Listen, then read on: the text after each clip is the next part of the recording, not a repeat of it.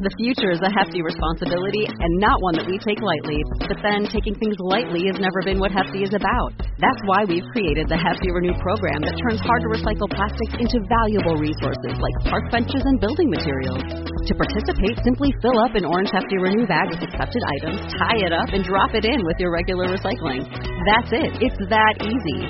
It's time to rethink recycling with Renew. Particular valued resources may vary by geography. More info available at heftyrenew.com.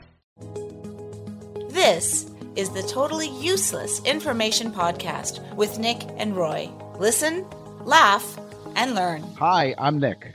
And I'm Roy. And today on the show, we will talk about these topics. Fashion. Sex. We will discover inventions. And take a look back at history. Listen, laugh, and learn. Welcome to Season 3, Episode Lucky 13. Totally useless information. It's everything you never needed to know. The Totally Useless Information Podcast, hosted by Nick and Roy. This is how smart we are. We ask other people what they've invented. Innovation, ideas. The Totally Useless Information Podcast presents Inventions. And speaking of smart, my first invention today is a smart jacket. I thought you were going to go to me. You said, speaking of smart, I thought you were going to say, what do you have, Roy? Well, go ahead, Nick. Go ahead. Sorry. How unsmart of me. This is a smart jacket with a built-in heater, because we all need one of those. I mean, you live in Florida. You'd want one of these, wouldn't you? No, I would die in that. I almost died today. It was 95 degrees. 95 degrees. You don't need a built-in heater. The FlexArm jacket has special heating elements built in the back, chest, and wrist areas. With the help of special sensors, you can adjust the heat in accordance to your wishes. A useful discovery that will be appreciated by everyone. The FlexWarm jacket. The wheel was invented in 3500 before Christ. Did you get that one? 3,500 years before Jesus walked the earth. It was not invented for travel. In fact, it was not even invented to help transport goods or anything. The first wheel was invented for pottery. Remember in the, what was that movie where the ghost comes? Ghost. Yes, Ghost. Okay, the first wheel was invented for pottery, and it took some 300 years for people to figure out to attach it to a cart. What the hell were they doing? Making a lot of pottery in China and crap. Yeah, that's kind of crazy. I mean, imagine the first flat. You'd have to call like AAA and have to wait 300 years. Exactly. That's the problem, Nick. That in itself is the problem. That's right. If you have a flat and the very first wheel made out of stone, you needed a spare stone, right? You need a spare. It's like going to the Goodyear place. There's a mountain. And that's where the expression, he's the chip off the old block, came from. No, we don't know. So there's a food scanner, Telspec. They had invented something that's released for those who want to quickly and accurately know the composition of a dish. It scans the products, then sends a list of ingredients and information about the nutritional value to a special phone app, of course. You don't need to worry about the safety of the products you eat because you know exactly what's in there. So if you have any sort of food allergies, and it's not necessarily, you don't know exactly what's in there, using this Telspec food scanner, it'll help you. It could save your life. Yeah, and if it eats it for you, you could lose some weight. Yes, that's when they update the app 2.1. Have a big fat computer. When we think of the printing press, we think of 1450 and Johann Gutenberg from Liechtenstein. No, he's not from Liechtenstein, but he was from Deutschland. But guess what? The real inventor of the printing press, his name was Bai Sheng. Bai Sheng of China, and he invented it in 1045. And the first words were, "Screw you, Gutenberg." I'm sure that's exactly what it said, and he spelt it right too. Yeah.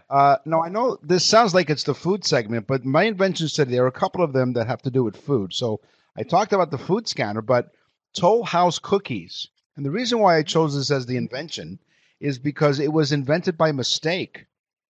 Or was it? We're not sure. The chocolate chip cookie, of course, was invented by American chefs Ruth Graves, Wakefield, and Sue Brides in 1938.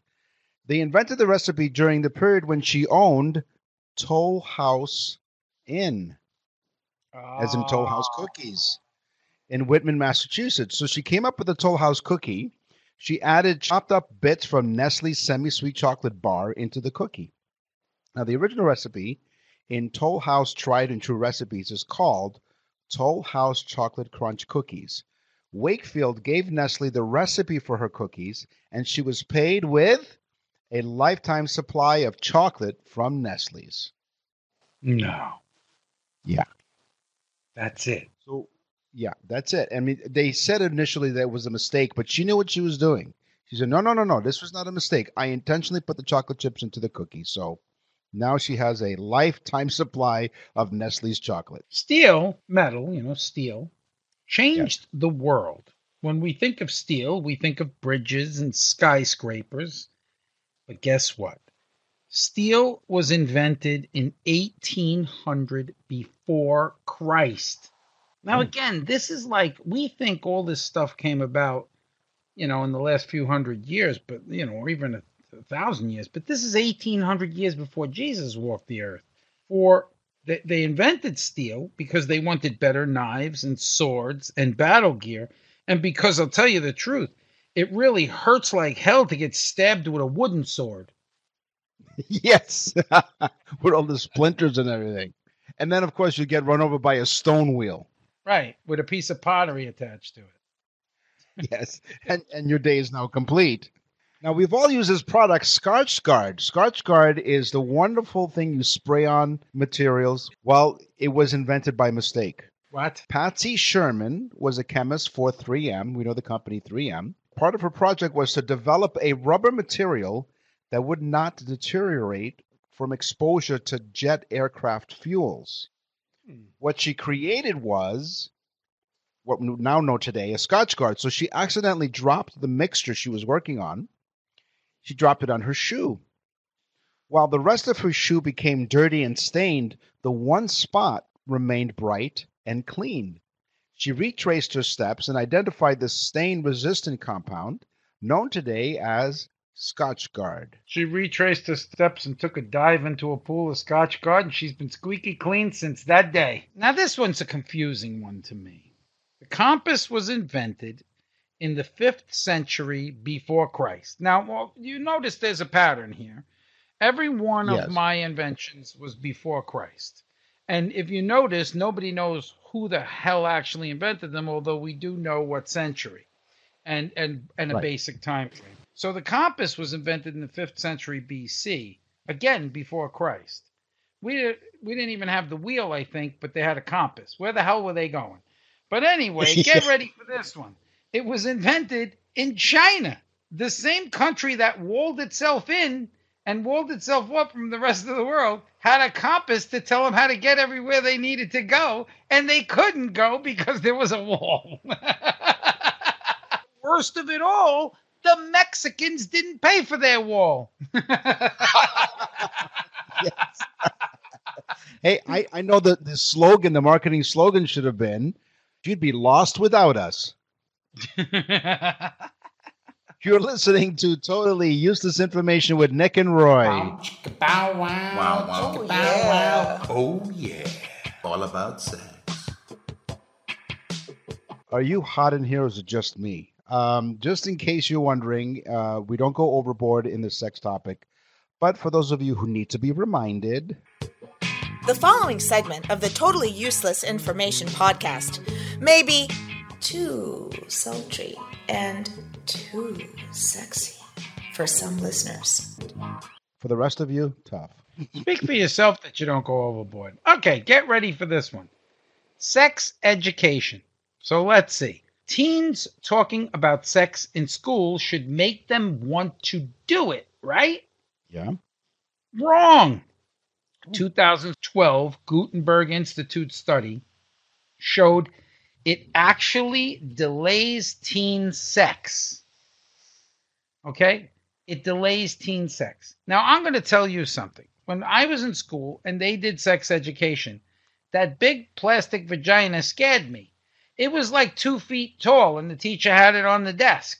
So for years, I thought a vagina was like the size of a Volkswagen Beetle. Now, let me tell you folks at home, because me and Nick know each other for a very, very long time. We went to high school together, and we're best of friends in high school. But Nick entered into a raffle and was able, well, just to give you an idea how old we are. Nick entered into a raffle and was able to take home a computer for the summer, which was like a big deal. I entered a raffle too, but it was for the 2-foot plastic vagina. Yes. It kept us busy for hours and hours and hours. What, the computer? God. Cuddling, the age-old controversy, cuddling. Is it really, really necessary? Does it really help?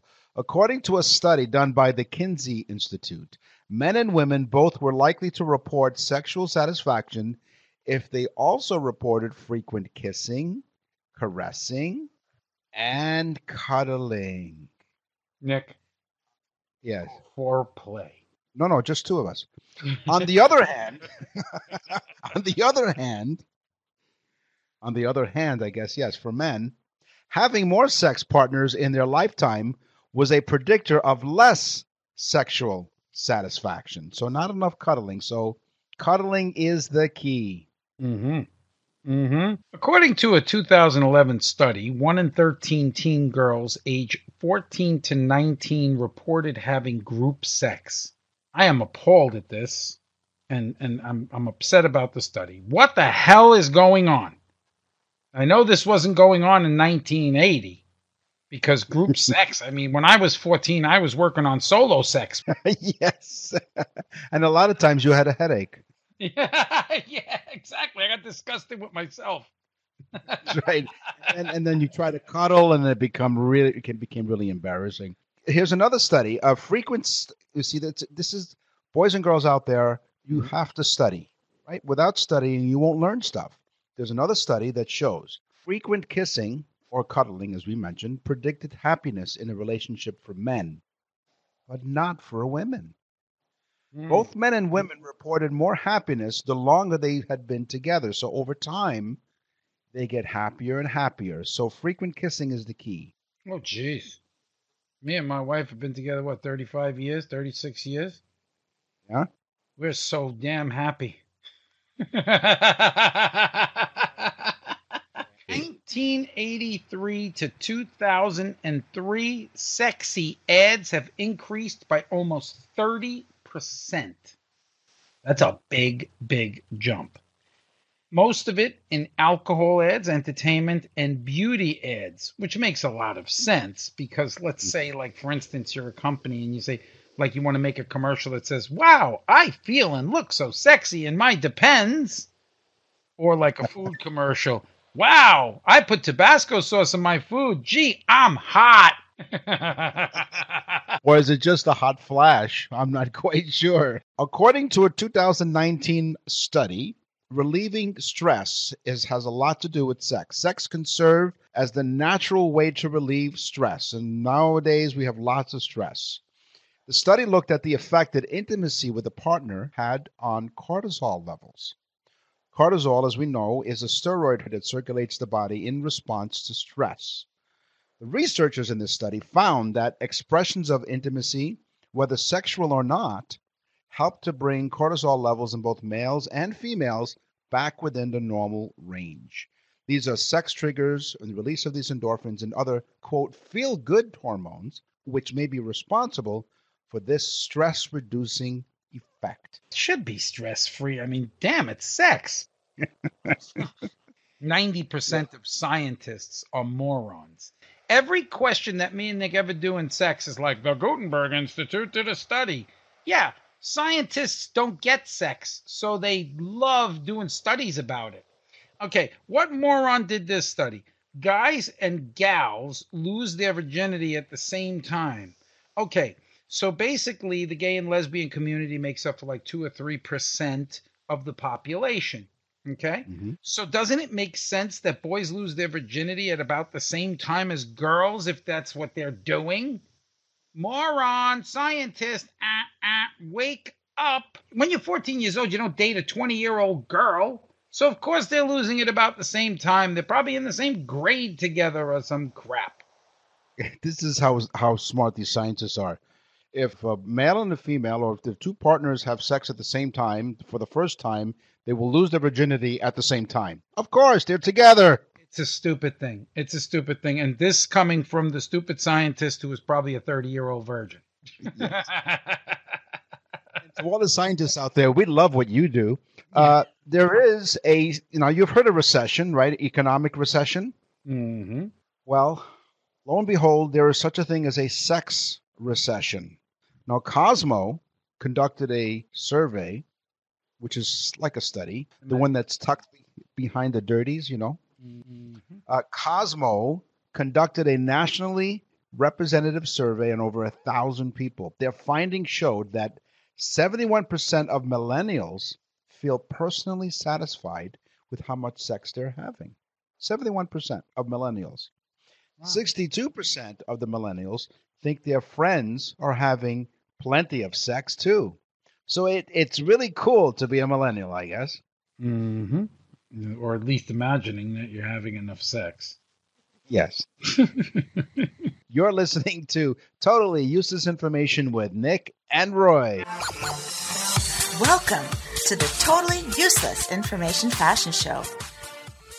That's right. We have a fashion segment here now because we have been listening to the emails and people left us messages and they said, we'd love for you guys to do useless information about fashion. And so guess what we did? We listened. I love that music too, but what I like most of all is me and Nick doing fashion. It's like that is the ultimate oxymoron. Yes. We put the moron in oxymorons. Ralph Lauren's real name is Ralph Lipschitz. Could you see it at the Academy Awards when they go, "Who are you wearing?" And they go, "I'm wearing a Lipschitz." And my guest is sporting an Ass Talks tuxedo. Boy, if tuxedos can talk. Well, of course, he changed it to Loren because I think that, Ralph Lipschitz would have been, Unless maybe he was in love with Sophia Loren. Mm. In the 1970s, we all remember the fashion from the 1970s. And if you don't remember it, you can look it up. But popular early 1970s fashions for women included tie-dye shirts, ponchos, capes, and the Mexican peasant blouse. Now, if you're wondering what that is, women's peasant tops and blouses based on traditional European peasant dress. This informal top typically features a wide neck, short and puffed or long full sleeves, an elastic or smocking at the waist, cuffs, and neckline. The Mexican peasant blouse from the 1970s. Nick is really starting to get into this fashion thing. You're actually describing the sewing techniques. And they puckered the seams with a little chiffon material and then put a little batting in it to give it a little bit of a sturdiness. Okay. Louboutin and Jimmy Choo, stick this in your shoebox. Harry Winston, the famous British shoe designer, had a ruby pair of slippers that he came up with and designed, and he sold them for $3 million. They were actual rubies. They sold for $3 million, and Harry Winston, famous British jeweler designer, I believe. And so Harry Winston has the most expensive shoes, not Louboutin or Jimmy, not to be Louis Vuitton, Louboutin. That's the ones with the red bottoms on the shoes. You watch television now, you'll see all the girls put their leg up so you could see the red bottom of their shoes. My wife has like 250 pairs of shoes. She has a complete shoe fetish, which works out well because I have a foot fetish. Yes. Hey, if the shoe fits. Yeah. In the 1980s, because I'm going along some of the decades, that was a decade in terms of fashion with bold style and colors and silhouettes and heaping amounts of permed hair, with trends spanning from ripped tight and biker jackets to polished oversized blazers and poof skirts. And you know what a poof skirt is? Is when a girl farts and goes poof. And and and a poof skirt, and no, that's not really true. And style icons are ranging from You wearing lip shits. That's why not only are her heels red, so is her face. Style icons ranging from Joan Jett and Joan Collins. It was one of the most eclectic decades in fashion, the 1980s. Once again, if you can remember it, that's awesome. If not, look it up. My goodness, that was quite something in terms of fashion in the 1980s. Czar. Remember the members-only jackets? Yeah, I never quite understood how to become a member of the members only. Yeah, well, it was members only. You couldn't just buy it. You had to go in there and join up first. Nowadays, people wear designer clothing to show their status in society. The same thing happened in the Middle Ages. Poor women wore mittens, while rich women wore gloves with fingers to show off their status, okay? Which made it hard for poor women to express themselves with their middle finger, if you know what I mean. So the rich women just thought the poor women were just waving and very friendly. Mittens versus gloves. Yeah. See, now we often talk about on this show on Totally Useless Information with Nick and Roy. There's at least one or two items that you remember because we throw a lot of information at you. But I think that's one of the things people are going to remember and tell their friends all about. Very good. Nylon stockings. Stockings from the past were made of wool. They were quite itchy. In 1935, American chemist at DuPont introduced nylon, a fiber which promised to be stronger than steel and thinner than a spider web. In no time, nylon stockings became the bestseller. They had a beautiful fit, and they were durable and inexpensive.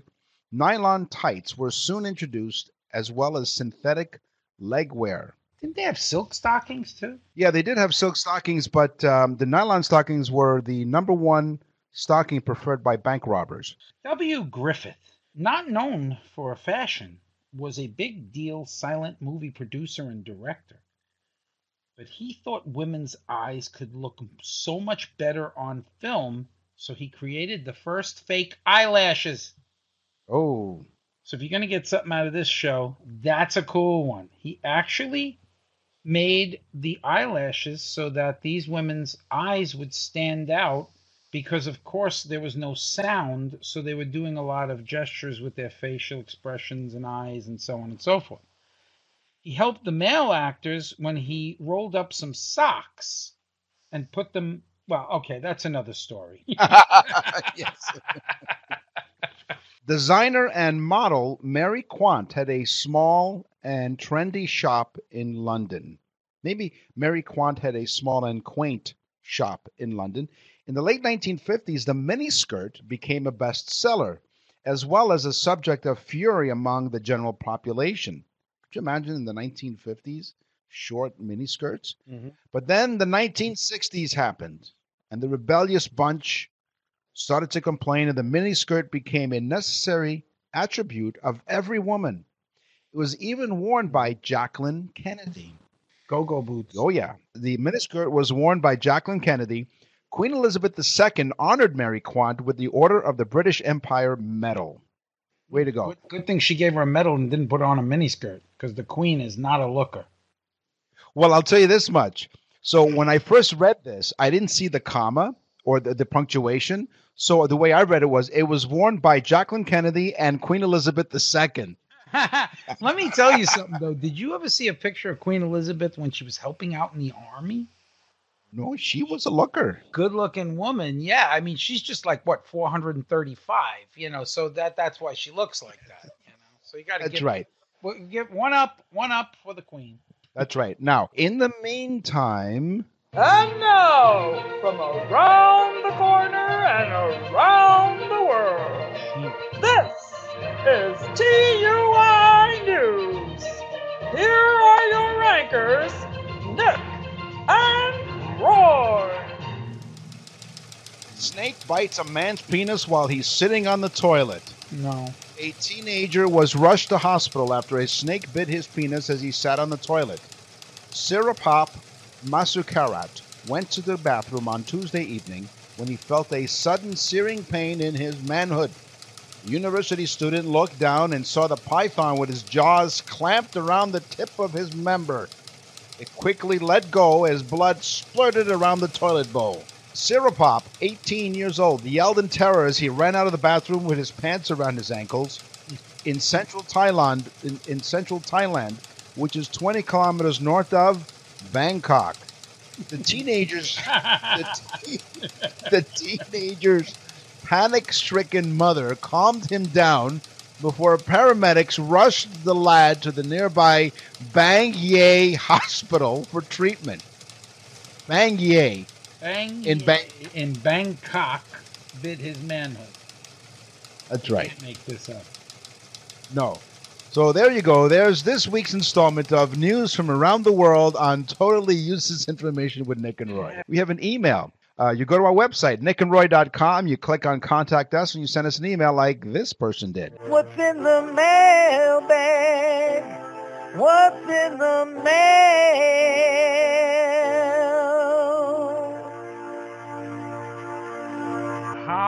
Holly from lovely Toronto, Canada. Cool. Yeah, my neck of the woods. Maybe you should have got this one. Hi, Holly. She says, "You are so funny." I guess she thinks you're funny too, Nick.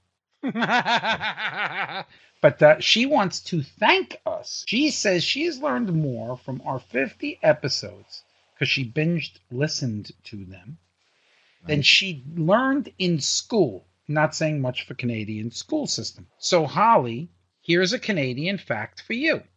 Did you know that Justin Trudeau, your prime minister, went to high school with Matthew Perry Chandler from the sitcom Friends? Wow. Matthew says, pretty cool. Matthew says he bullied and beat up Trudeau every day.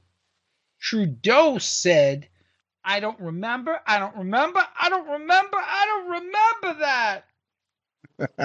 Thank you, Holly. We love hearing from listeners that like the show. If you don't like the show, send all complaints to the Joe Rogan Show. Yes. You can send us an email. You can contact us. Go to our website, nickandroy.com. What's in the mail?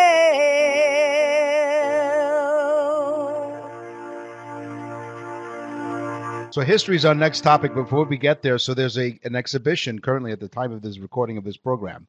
There's an exhibition at the museum here in Toronto. It's the Van Gogh Museum exhibit, the Van Gogh exhibit. And I went there, and I had one of those, self-guided tours, and you put one of those headphones on, and as luck would have it, one ear wasn't working.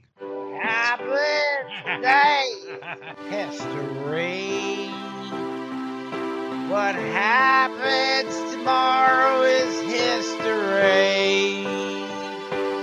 Yeah. I think it was my right ear. I'm not sure. I had an exhibition last night. I went skinny dipping in the pool. Yes. Roy's an exhibitionist. The 1904 Olympics happened in St. Louis, Missouri. The first place winner, Fred Lors, hitched a ride in the car to the end of the course after he struck with serious cramping. That's right. He hitched a ride. He got out shortly before the finish line, crossed it, which fooled some of the onlookers. So that was the first place winner in the Olympics. The second place finisher, Thomas Hicks, was given a mixture of egg whites and strychnine, a poison that's often used to kill rodents and birds, as an attempt at performance-enhancing drugs. He was carried across the finish line by his handlers. Okay, I just got to ask you a question. He came in second. So what the hell did the other people eat? Well, I don't know. The fourth place finisher, Adrian Carabajal, was a Cuban national who raised money to attend the Olympics by running the entire length of Cuba. He gambled away all the money, so he got to the States. Jesus. He gambled away all the money and showed up for the race in dress clothing, including, shoes, not running shoes, but regular shoes, and long pants. Con artist driving to the finish line in a car.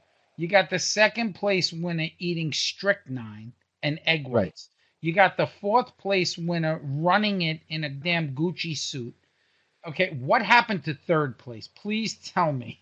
We don't know. There's no record of the 3rd place winner. He probably won the race legitimately, and they didn't care about it. They pushed him over in a walker. Oh, that's bad. That's a good. Yeah. See, folks, this is what you need to know. What year was that, Nick? 1904 Olympics. That was a great year too. It was. Oh yeah. Abe Lincoln was enshrined in the Sports Hall of Fame. Not too many people know this. For his stellar record and only one loss. He was inducted for his amazing wrestling career. He was a great wrestler. But that makes sense too, because what was he, like 8 feet tall? And everybody else at that time was like 5'2".